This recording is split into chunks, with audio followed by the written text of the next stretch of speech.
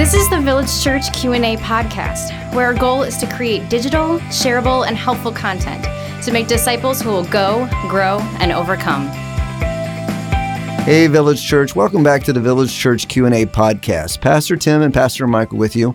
We have a question that's been submitted by our listeners. Pastor Michael, what does it mean that Jesus was made perfect through suffering? This question is based on Hebrews 2:10. Let's start by reading Hebrews chapter 2, verse 10, the whole verse, and here's what the author of Hebrews says.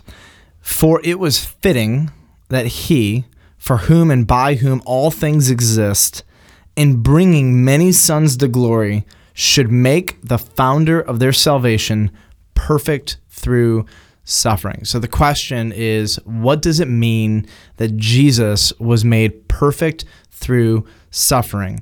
If he was made perfect through suffering, does that mean he was imperfect before the suffering?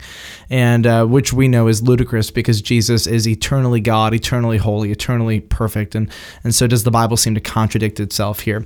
So before we answer the question, I want to just talk about the book of Hebrews for a moment.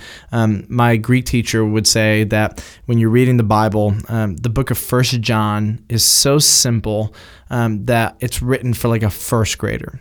And then you get to the book of Ephesians. It's a little bit more complex, but it's understandable. And the book of Ephesians is written for like a junior higher.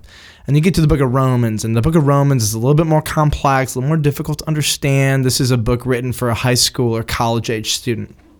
But when you get to the book of Hebrews, it is the most difficult book of the Bible to understand because it's a book that's basically written for like a PhD student.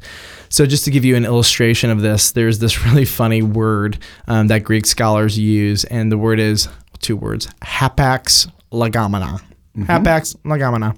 Anyway, so it's a really funny word, but here's what it just means: used once or said once or one word. And anyway, so what it means at the end of the day is that a hapax legomena is a word that only shows up in the Bible one time.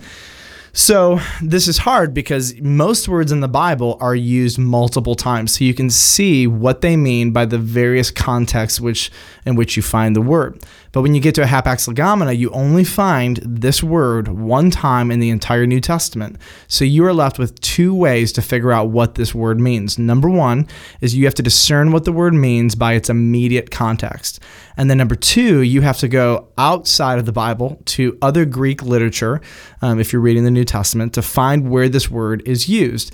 And then oftentimes you'll find that the way the culture of the day used the word would be different than the way the church would use the word. It would have the same root meaning, but it would be used in different contexts to convey different purposes. So hapax legomena are hard when you find them because you want, as an interpreter, as a translator, to give the most accurate translation and interpretation that you can. And so there are 154 hapax legomena in the book of Hebrews, making it just incredibly complex. So as we say that, I just want the readers to understand that when you open up the book of Hebrews, you will probably stop once every 2 or 3 chapters and say, what does that mean? That feels like it contradicts a big doctrine. And so here's what we know the author of Hebrews believes about Jesus. We know that he believes Jesus is God. That is clear throughout the book. We know the author of Hebrews believes that Jesus is perfect, that Jesus is sinless.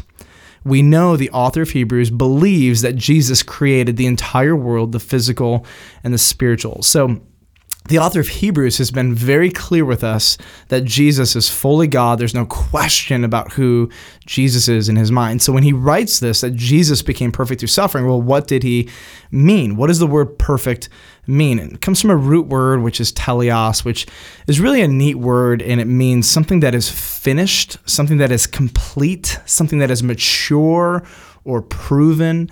And so the Bible will use the word that we will all be teleos in Christ one day, mature, complete, perfect, proven in Jesus Christ.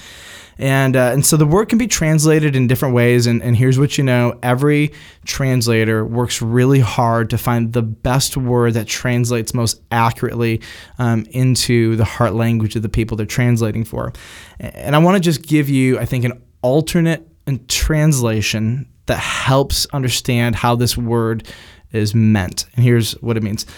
That Jesus was proven through suffering. Jesus was made, we'll say, proven mature, proven complete, proven who he really was. And so I think that is one of the best ways to understand this. It's this idea that who he was, and he finished his work. All of this happened through suffering. It exposed who he really was. It brought to finish or completion his work. And basically this proving or through suffering put on a pedestal and showed who Jesus truly was. He truly is God. And unfortunately, American readers often read the opposite, that somehow he was imperfect. No, this just really has to do with the suffering that Jesus endured, put him on a pedestal so that he could prove himself and who he really was. But here's what we know that we know that we know. Maybe there are a number of different commentaries that could give you different interpretations of what this means. We definitely know the author of Hebrews did not believe Jesus was ever imperfect, and he did not intend to communicate that there was somehow sin to be found in Jesus before suffering. We know that we know that we know that. Thank you, Pastor Michael, for that answer. Listeners, please don't forget that you can submit your questions to our podcast by visiting our church website, vcob.org. Just click on the link that says Q&A Podcast Question. We'll be glad to answer those questions as soon as possible. Please join us tomorrow when we answer the question, if agape love trusts, hopes, and endures all things, how can I love without being wounded? Looking forward to speaking with you tomorrow.